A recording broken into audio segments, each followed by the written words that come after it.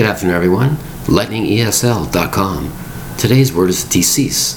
Decease. Two distinct syllables and a very important word.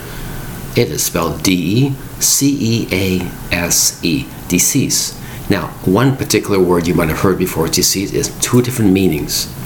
One would be to stop something. Decease doing this, doing that. Stop doing that. Decease this. I want this movement to decease. Want your action to cease. Spelled D-E-C-E-A-S-E. Obviously, the second word you've heard many times is deceased. Somebody who has died or left the act of living, or a creature of any kind is deceased, who has died. Spelled D-E-C-E-A-S-E. Now, somebody who has died or deceased, we add a D at the end. To stop something I mentioned before is decease. Decease this noise. D-E-C-E-A-S-E. Thank you very much for your time. Bye-bye.